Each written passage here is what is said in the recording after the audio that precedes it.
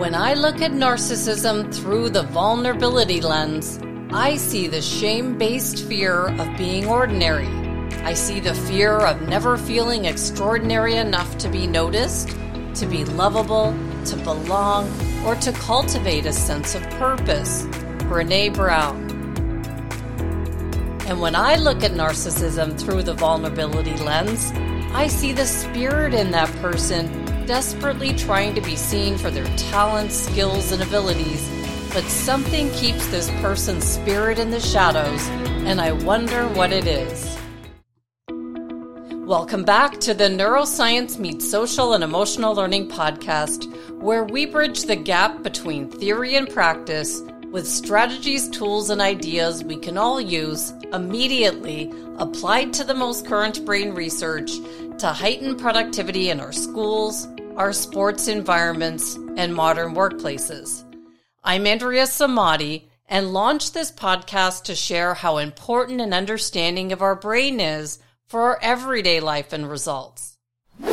For this week's Brain Fact Friday, I want to look at something I saw this past week about the narcissistic brain. We hear this word so often these days, thrown around when describing someone who's self-centered, someone who's unlikable, when they exclaim, that person is such a narcissist. Narcissistic personality disorder, or NPD, is a condition where people have an inflated sense of self-importance and a deep-seated need for attention and admiration. Those living with this disorder show a distinct lack of empathy for the feelings and needs of others.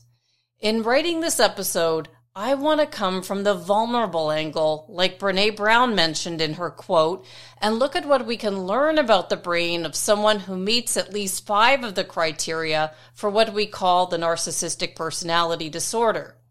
My goal with this episode is to help all of us to understand the why behind narcissism, a personality disorder that's not difficult to miss when you either work with or live with someone who shows even a few of the criteria that's needed for a clinical diagnosis. American psychologist and brain disorder specialist Dr. Daniel Amen from Amen Clinics says that 6.2% of the American population has a narcissistic personality disorder that often begins in early adulthood. What's interesting is that psychologically speaking, narcissism is a personality trait that every person possesses to some degree. Like any characteristic, it exists on a spectrum. We all fall somewhere along the narcissistic continuum, and a certain amount of self-centeredness is healthy. While writing this episode, I remembered something sleep medicine physician and sports psychiatrist Dr. Shane Creato from episode 72 said to me when he analyzed my brain scan from Amen Clinics, and I went back to that episode, it was 84, to look at what he saw. I remember he said something about my deep limbic system being the brightest part of my emotional brain, and that he saw this area overactive in people who hold themselves to high standards. I wondered for a minute, oh no, does this make me a narcissist? Curious, I sent him a text late last night to double check what he meant by that, and he sent me a wonderful explanation this morning, affirming that narcissism is complex and operates on a spectrum. He explained why we all need a certain amount of it to be focused on our goals or things we want to achieve, which explained why he saw this area light up brightly with people who are perfectionists, like I tend to be with this podcast. When releasing content out to the world, I have to be careful of what I say and how I say it, especially when I'm interviewing someone, and what I create goes out into the world for anyone to watch, and it will become a reflection of that person from that moment on.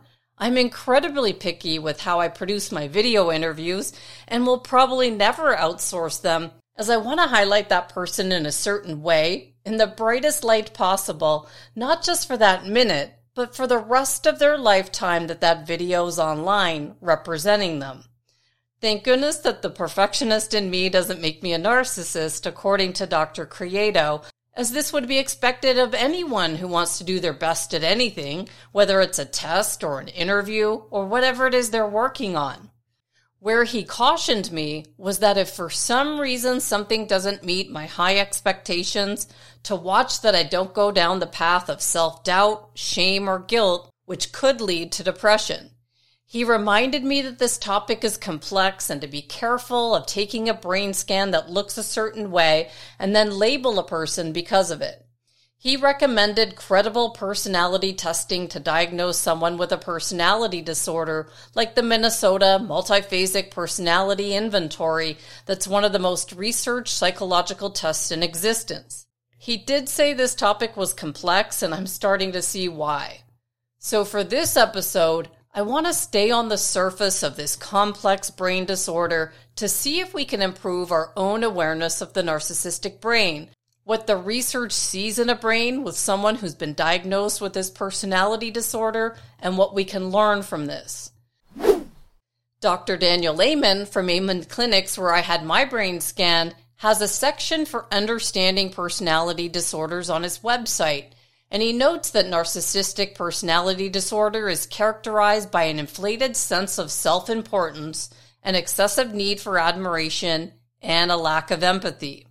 He lists symptoms that include an exaggerated sense of self-importance, a need for excessive and constant admiration, a lack of empathy, being preoccupied with grandiose fantasies of unlimited success, money, or power, a need to be recognized as superior or special, and a belief that they can only keep company with people of equal exceptionalism, a sense of entitlement to special treatment, tendency to exaggerate accomplishments or talents, manipulation of others, a belief that others are envious of them while deep down they're envious of others, and then an arrogant or demanding attitude.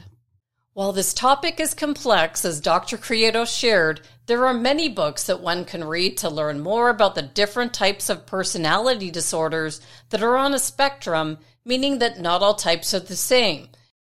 For today's Brain Fact Friday, I do want to focus on a trait that's common to all types of narcissism, and that's that they lack empathy. When I saw this, my need to understand why came to my mind as I thought, why do some people just not care about others? Which leads us to this week's Brain Fact Friday, where we can gain tremendous understanding with questions just like this when we look at why people behave the way they do and connect it to the most current brain research. Did you know that people who suffer from narcissistic personality disorder have less gray matter volume in a region of their brain believed to be involved with empathy? And they also have increased activity in baseline images in brain regions associated with self-directed and self-absorbed thinking. This is from Dr. Daniel Amen. In the show notes, I've put an image of an fMRI scan that reveals the lower cortical thickness in the narcissistic personality brain versus a normal brain, as well as lower cortical volume, which explains why someone who's been diagnosed with this disorder would show impairments in the social brain and be more focused on themselves than others. So why do narcissists lack empathy? It's starting to make more sense to me now, almost like an aha moment. When someone says, "I don't care," they really do mean it. A closer look at the narcissistic brain can explain why. Dr. Amen, who's been on a mission to help people improve their health since he began looking at the brain back in 1991, now adds in a recent Instagram post that he just did with international DJ, producer, and neuroscience fan Steve Aoki that he's on a mission to make brain health cool, and his clinic is where anyone can go to find answers. He states that what makes personality disorders complex is that many environmental factors can impact brain function and lead to symptoms of mental illness.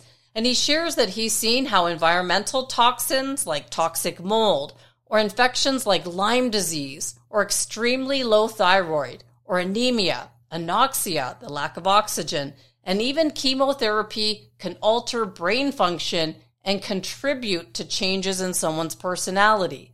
Like Dr. Credo mentioned, since there are so many factors at play, it's very important to investigate this disorder with someone who can perform a comprehensive evaluation that includes brain imaging, lab testing, and other assessments, and that we don't jump to conclusions and label someone as bad with this disorder. Looking at any disorder with the brain in mind puts a whole new perspective on our brain health as we look to see beyond the behavior to what could be at the root of the problem. Since I'm not a doctor and a clinical diagnosis of this personality disorder is needed, the goal of this episode is to bring awareness to help all of us to understand others that might show signs of this brain disorder, whether it's someone you work with, live with, interact with, or even in ourselves. So how can this new understanding of the narcissistic brain help us? Go back and look at the list of symptoms that are present in this disorder and see if there's someone in your life that's making your life challenging in some way with the trait listed. Or maybe you've been told that you are showing signs of this trait. So what can you do next?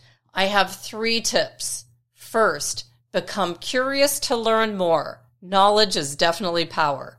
Use this new understanding of the narcissistic brain to learn more. As you gain more awareness, you'll also gain more confidence with how to deal with challenging or high conflict people in your home or work life. I could list all the books I found, but just type narcissism into Amazon and you'll find hundreds of books to help guide you to understand what is narcissism, what causes it, how is it diagnosed, different types, and how to move beyond the damage. And 2, think with your brain health in mind. Even someone like high-performance author and expert Brendon Burchard noted that after an ATV accident, his personality changed dramatically, and he went straight to Amen Clinics to look for the reason behind the personality change with his brain health in mind. The key is to look for what might be at the root of the personality change and not rule out accidents, injuries, or environmental factors. When we look at our health with our brain in mind, we also can look at the supplements we take or what else we can do to improve our health outside of taking medication that's often prescribed for someone when they don't need it. And 3, use the current research to backcast your life. Once you begin to look at something you want to learn more about, like this topic, the narcissistic brain, go deeper into the research to see what this could mean for you in the future. As I began to research this topic, I saw that someone with this disorder is at a higher risk for dementia. If I had someone in my life who were showing signs of this disorder, I would be using this technique I heard from Peter Attia that he calls backcasting and think about what we want our life to be like as we age. I would also begin to research this topic from as many experts like Dr. Ramani to see what other people in similar situations are going through. So to review this week's Brain Fact Friday, did you know that people who suffer from narcissistic personality disorder have less gray matter volume in a region of their brain believed to be involved with empathy? And they also have increased activity in baseline images and brain regions associated with self-directed and self-absorbed thinking.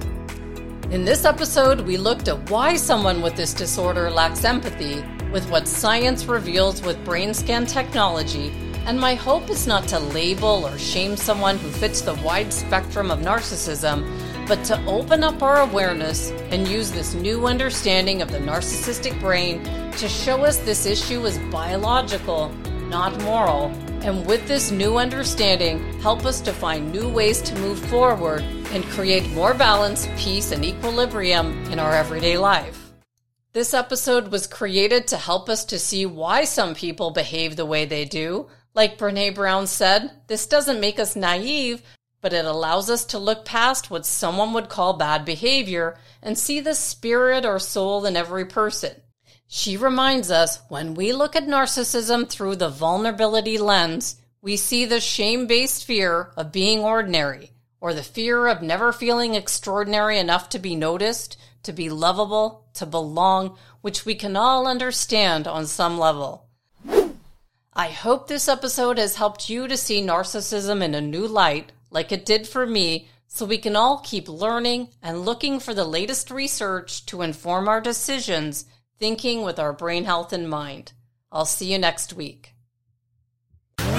If you're enjoying the Neuroscience Meets Social and Emotional Learning podcast, please don't forget to subscribe so you'll stay up to date with our new episode. While you're there, please feel free to give us a review or a 5-star rating, as it helps others find us. For more information on our programs, books, and tools for schools and the workplace, visit us at www.achieveit360.com.